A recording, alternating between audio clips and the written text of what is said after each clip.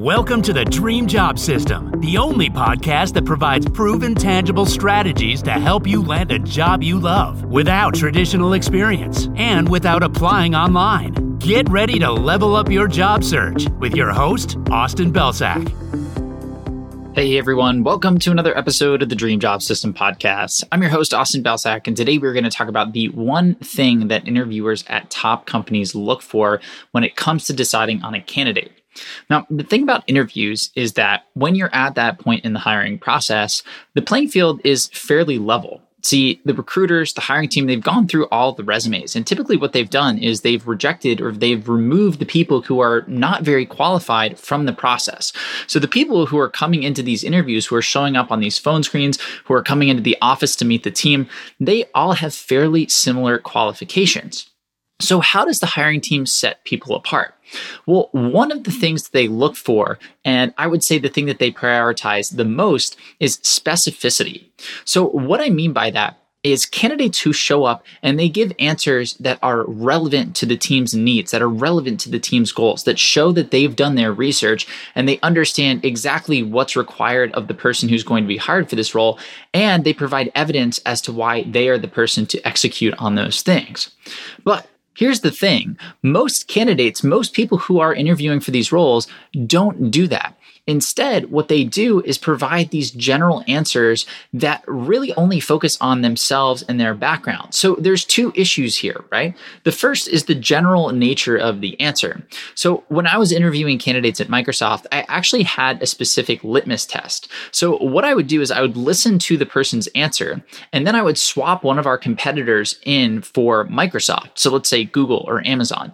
And if their answer still worked, it wasn't a good enough answer. It wasn't specific enough. And this is something that I heard all the time, right? I'd ask somebody, well, why do you want to work here? And they might say something like, well, I've been following Microsoft for such a long time. And I think what Microsoft is doing in this space is so innovative. And I think that, Satya Nadella has created this amazing culture of, blah, blah, blah. And I really want to be a part of a team that is as innovative and as forward thinking and as progressive as Microsoft. So that's why I want to work here. And the problem is you could swap out Amazon or Google for Microsoft, and you could swap out Jeff Bezos for Satya Nadella in that answer, and the answer would still make sense. So it wasn't specific enough. Whereas the people who came in and they said, well, in preparation for this interview, I listened to the keynote with, in this case, Rick, who is the VP of Microsoft Ads. And he said specifically that this year, Microsoft Ads is looking to focus on trust, specifically in the segments around news and information. So in my background, in my last job, I specifically worked with the clients who would most likely be considered, high quality verified accounts on Microsoft Ads. And here's what I can tell you, blah, blah, blah, blah, blah.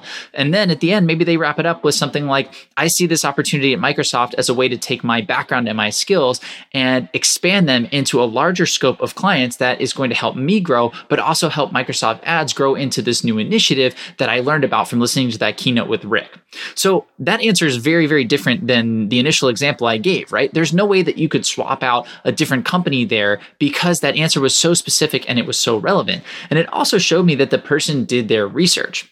So that's the first piece. We want to get specific. And if you want to understand whether you're specific enough, you need to just swap out a competitor for your targeted company's name, for the company that you're interviewing at, and see if your answer still works. If it does, it is not specific enough.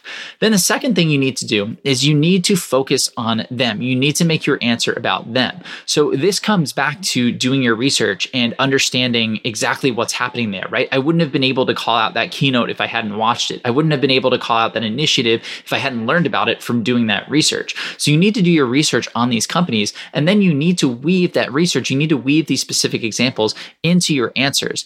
So in other words, what we're doing is we're making our answer about the other person, right? The interviewer, the hiring team, the person sitting across from us. Because at the end of the day, what they care about isn't what I've done in my past. Instead, what they care about is what I can do for them in the future.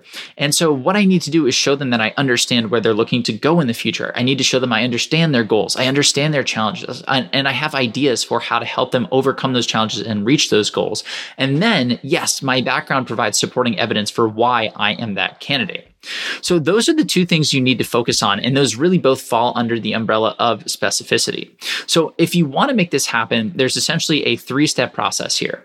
First, you need to research the heck out of the company and the hiring team. And we've talked about how to do this on previous episodes of the podcast, but essentially what you're aiming for here is if they're a public company, you want to listen to earnings calls, you want to get out there and read, their financial statements, you want to read articles about them. Definitely go look them up on financial websites where there are analysts talking about the trajectory of the company based on the stock price and stuff like that. Those tend to have a lot of valuable information.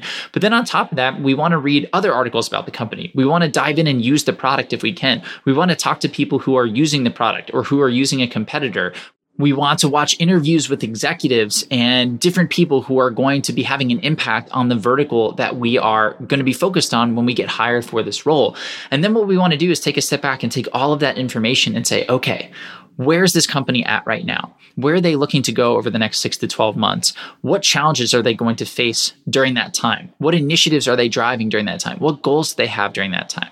Then second, what you're going to do is draft up answers to common interview questions, and you're going to use specific examples from your research in those answers. So you're going to take the things that you learned and you're going to weave them into specific answers. So when somebody asks you, tell me about a time you overcame a challenge in a previous role, you can say, well, I understand that the person who's going to be hired for this role is facing the challenge of blank, where blank is the thing that you learned from your research, the challenge that you learned from your research. And then you can say, I've overcome a similar challenge in my previous role. Let me tell you about that. So right off the bat, you're showing them that you've done your research. You're showing them that you know exactly what you're expected to do if you get hired. And then you're using your past experience as supporting evidence for why you're capable of doing that, right? And then third and finally, once you've come up with all of those drafted answers, I want you to go through each of them and I want you to run that litmus test. Ask yourself, does this answer make sense if I swap in a competitor? And if the answer does make sense with a competitor in there, you need to be more specific. If it only makes sense with your target company, you're in great shape to crush this interview. So that's it for today. But if you want to level up your interview preparation, if you want more detail on everything that I talked about in this episode, I'm linking my interview prep guide right below in the show notes here. It walks through all the ways to research these companies. It walks through example answers and everything you need to take everything we talked about in this episode and apply it to your next interview so you can crush it, you can get deep into those rounds, and you can finally win the job offer. Outside of that, thank you as always for listening, and we'll see you in the next episode of the podcast.